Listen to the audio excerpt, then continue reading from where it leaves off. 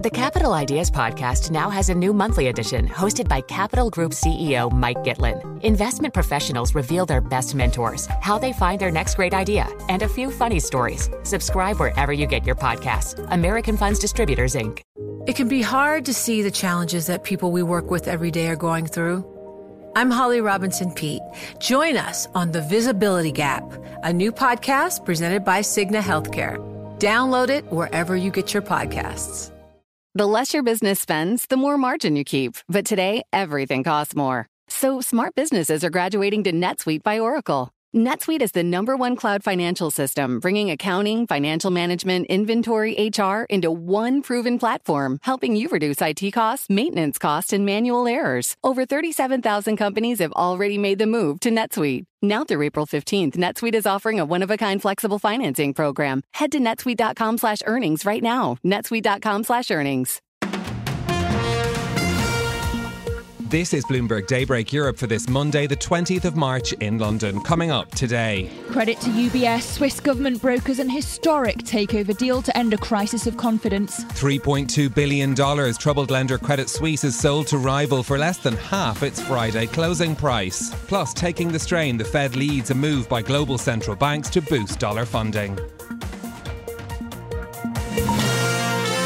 That's all straight ahead on Bloomberg Daybreak Europe. The business news you need to start your day in just one 15-minute podcast.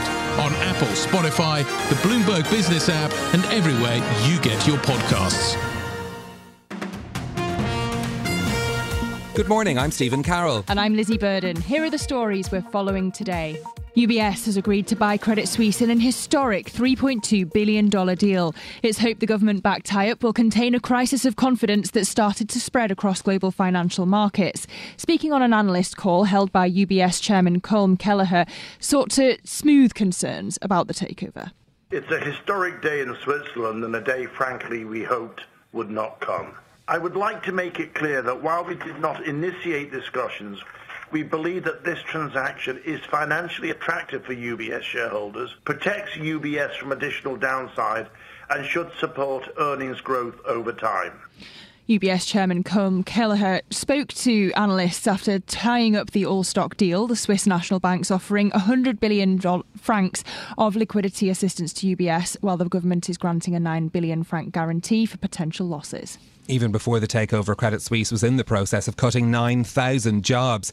However, the merger creates significant overlaps, and at the end of last year, the two lenders employed almost 125,000 people. Allianz's chief economic advisor and Bloomberg opinion columnist Mohamed El-Arian says the rushed deal was the only viable option. This was not the best solution, but it dominated the other two, which was either nationalization or trying to wind down the bank. But it's full of contradictions. It's a private sector solution, but has government intervention. You know, it's not clean, but of the available options, this was the best one that they could have had.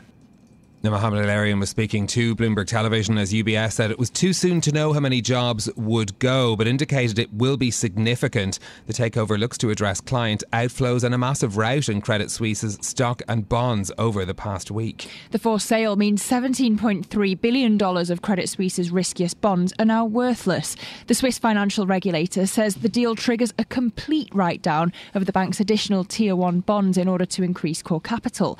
Analysts fear the move could send the entire $270 billion market for bank funding into a tailspin. PGIM Fixed Income Managing Director Gregory Peters says the whole market needs repricing. They definitely have to be repriced, right? The issue that we've always had with that market is that it's really hard to value. So we thought it was mispriced, too much equity risk relative to what you're actually getting paid in terms of coupon and yield. So I think first order is that those yields have to go higher, those prices have to go lower as that equity option totally gets restruck, and I think that changes the whole dynamics. AT1 bonds were introduced after the global financial crisis to serve as shock absorbers when banks start to fail, but those who hold them say it's shareholders that should be taking the biggest hit. The Federal Reserve and 5 other central banks are boosting liquidity in their standing US dollar swap arrangements. Central banks involved in the dollar swaps will boost the frequency of 7-day maturity operations from weekly to daily. The Fed, the Bank of Canada, the Bank of England, the Bank of Japan, the European Central Bank and the Swiss National Bank said this step will help to shield economies from funding strain. The news coming amid heightened tension that began with the collapse of 3 US lenders about a week ago. The Swiss tie-up caps the past fortnight of global banking meltdowns. First in the US, crypto-friendly bank Silvergate said it would shutter. Then the startup-focused Silicon Valley Bank failed after venture capital investors urged founders to pull their money from the Californian lender, causing the second biggest bank failure in US history. Signature Bank was also seized by regulators. And last Thursday, the largest US banks, including JP Morgan, Bank of America and Wells Fargo, propped up First Republic, a $30 billion lifeline. Bain Capital senior advisor Steve Pagliuca says we're dealing with a different crisis, though, to 2008. Well, we've had a recognition that the inverted yield curve has, hampered the balance sheet on a paper basis of some niche banks. And when the first crisis happened in 2008, the whole issue was systemic collapse. We don't have a systemic collapse now. We have a crisis of confidence, and that crisis of confidence can ratchet into a bad economy. But Pagliuca added that this wave of contagion has only so far hit risky, poorly managed banks. The Capital Ideas podcast now has a new monthly edition hosted by Capital Group CEO Mike Gitlin. Investment professionals reveal their best mentors, how they find their next great idea, and a few funny stories. Subscribe wherever you get your podcasts. American Funds Distributors, Inc. Success is more than a destination. It's a path you take one step at a time. It's dedication, it's fortitude, and it's the work, passion, and grit inside of us that comes before all recognition. That's what Stifel has been doing for over 130 years, and it's why Stifel is one of the fastest growing wealth management firms in the country. And Stifel goes beyond traditional wealth management to offer you a full suite of banking services, direct access to one of the industry's largest equity research franchises, and a leading middle market investment bank. Quietly, yet strategically, Stifel has built a company and culture unlike any firm on Wall Street. Because success is the drive it takes to keep pushing. It's the passion to keep investing. It's the best of each of us made better by the best in all of us. And that is where success meets success. Find a financial advisor at Stifel.com. That's STIFEL.com. Stifel, Nicholas & Company, Incorporated. Member SIPC and NYSE. You know, it can be hard to see the challenges that people we work with every day are going through. Invisible struggles like stress and burnout, caregiving for a loved one, or being misunderstood. But insight, awareness, and empathy will help us better see the issues they're dealing with. And that can make us and our companies healthier too. I'm Holly Robinson Peete. Join us on The Visibility Gap, a new podcast presented by Cigna Healthcare. Download it wherever you get your podcasts. Those are our top stories this morning. Just to update you on those opening prints from the Swiss market that we've gotten. UBS shares down 8.8% this morning.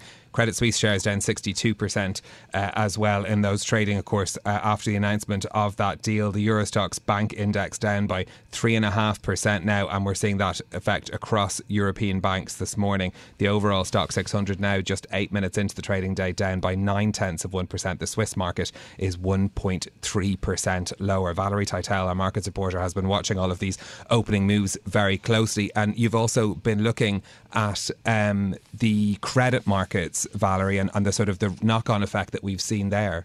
Yeah, I mean, the big question is, in trying to solve this Credit Suisse situation, did they end up opening up another can of worms, that being a higher cost of bank funding due to these bond losses that they're imposing on the Credit Suisse bondholders? It's a scary precedent to walk into, wiping out bondholders while still paying a substantial amount to shareholders goes against a lot of hierarchy of claims when it comes to a situation like this. But, some are saying that this is not a bankruptcy proceeding, so the seniority of bondholders over shareholders isn't implied. But look, the equity markets have just opened.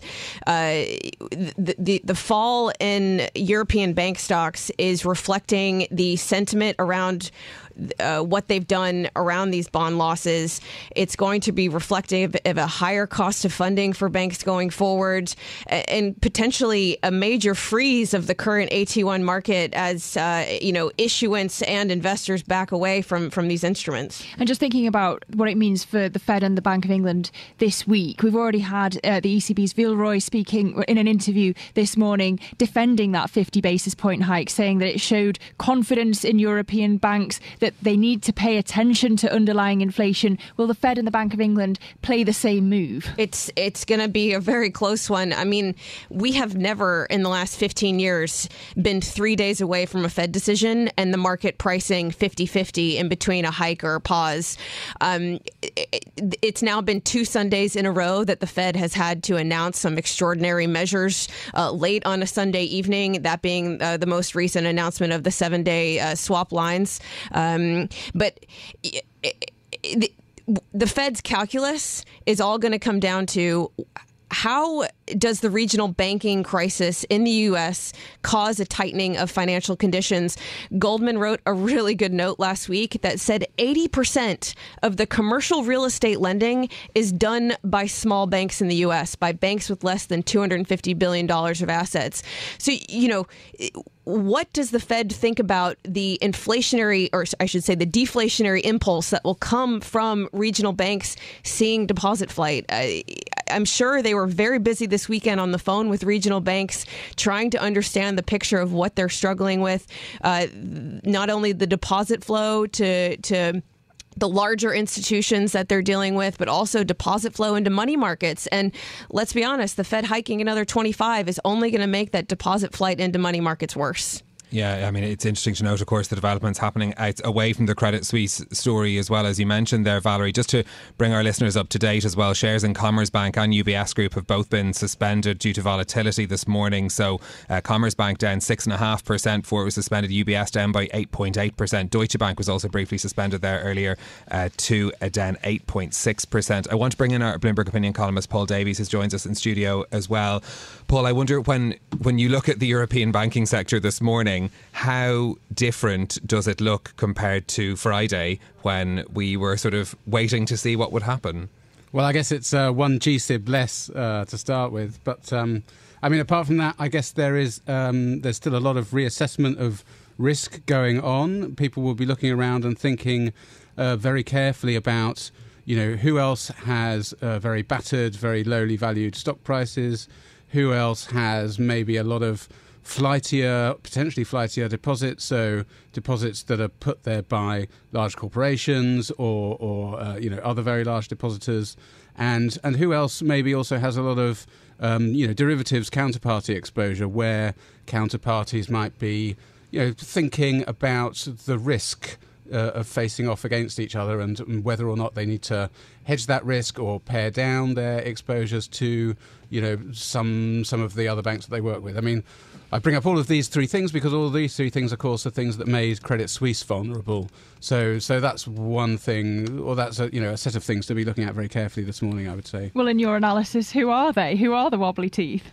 Well, I'd rather not kind of dig into a list of names because I haven't fully done the work myself yet, and I wouldn't want to call out You're not a banking supervisor. I'm not a banking supervisor. Anyway. Yeah, exactly. So. But I mean, if we're talking about the landscape as a whole, is there a potential that there are other Credit Suisses out there? Because this was essentially a crisis of confidence. I mean, if you look at things like the CET1 ratios, they were pretty healthy for Credit Suisse. Yeah, CET1 ratios were healthy. Liquidity ratios were very healthy. And there was also the SMB backstop liquidity support line, of course, brought in Wednesday last week. None of those things helped Credit Suisse in the end. I think the crisis of faith in the strength of its business, its what it was going to become, its profitability, all of those things just kind of were too undermined it too much in the end in the eyes of depositors and counterparties. You've described UBS as a reluctant rescuer. Is there an upside, though, for UBS in this? Yeah, absolutely. I mean, they get a huge international sort of wealth management and private banking division, which they'll be very happy to have so long as they can keep most of the assets. And they also get the very big and very profitable, domestic Swiss business, which is, they said yesterday, and the authorities in Switzerland said yesterday, that the competition authorities were fine with that and they were going to let UBS take it over, which is probably one of the more surprising things out of this whole deal. I think they end up with something like 25% of the entire mortgage market in Switzerland. They're by far, the biggest bank in Switzerland. I think the assets on their balance sheet are like, more than double Switzerland's GDP or something. I can't remember exactly. And all the guarantees to boot. So it's like, there's definitely stuff to be had out of there that long term is going to be, should be very positive for UBS, but there's an awful lot of stuff to get done, and there's an awful lot of risks in getting that stuff done along the way. It was something the Swiss finance minister pointed out during the press conference. She said that she had her bank accounts and her mortgage at Credit Suisse, but in her words, like every Swiss person, I also have a bank account at UBS. So it gives you an idea of their centrality within the domestic banking market as well. Look, are there other banks who'll actually be worried looking at the new Credit Suisse, thinking about this is, potentially a powerful new bank created? Internationally, yes, I should think so. It's again, in terms of wealth and private banking, they're going to be a very formidable competitor. I think they're second in the world now, only to Morgan Stanley, the chairman, Colm Kelleher's former employer. And in a sense, this is the sort of deal that UBS wanted to do. Ultimately, they ditched this deal for this small kind of US, sort of digital wealth gatherer, Wealthfront, last year. And I think, if they were looking longer term at what they might want to do, it would have been to buy a very large kind of international wealth and asset management business. They wouldn't have wanted to do it quite like this, but it still gives them the kind of, leap forward that they want in those markets. So let's say that the Fed and the Bank of England do actually follow the ECB by hiking, maybe not as aggressively as the ECB. Where does that leave the European banking sector? Well, what we have seen so far in the European banking sector, I think, is not anything like the same sort of, or even the start of, the sort of deposit shifts around the system that we saw in the US, which made a lot of those smaller banks, vulnerable. In terms of what the rate hikes do, I wrote another piece end of last week that was published on Sunday about how we're seeing all of these rate hikes arrive at once because the way in which they're working through the system is there's this sudden kind of sudden realization of risk in the banking system, and that's causing credit conditions to tighten dramatically as a lot of the banks reassess their own sort of risk appetite and look at their own sort of stock prices and their own bond valuations, and that's kind of how a lot of the interest rate rises that have been done already hit the system and hit the economy through the provision of credit. So I think we're going to see a rapid arrival of all of the monetary tightening that we've seen so far, and that's going to affect the economy, and that's going to kind of lead to, it ought to in many ways lead to some sort of reassessment of where major central banks go next, I think. This is Bloomberg Daybreak Europe, your morning brief on the stories making news from London to Wall Street and beyond. Look for us on your podcast feed every morning on Apple, Spotify and anywhere else you get your podcasts. You can also listen live each morning on London DAB Radio, the Bloomberg Business app and Bloomberg.com. Our flagship New York station is also available on your Amazon Alexa devices. Just say, Amazon, play Bloomberg 1130. I'm Lizzie Burden. And I'm Stephen Carroll. Join us again tomorrow morning for all the news you need to start your day, right here on Bloomberg Daybreak Europe.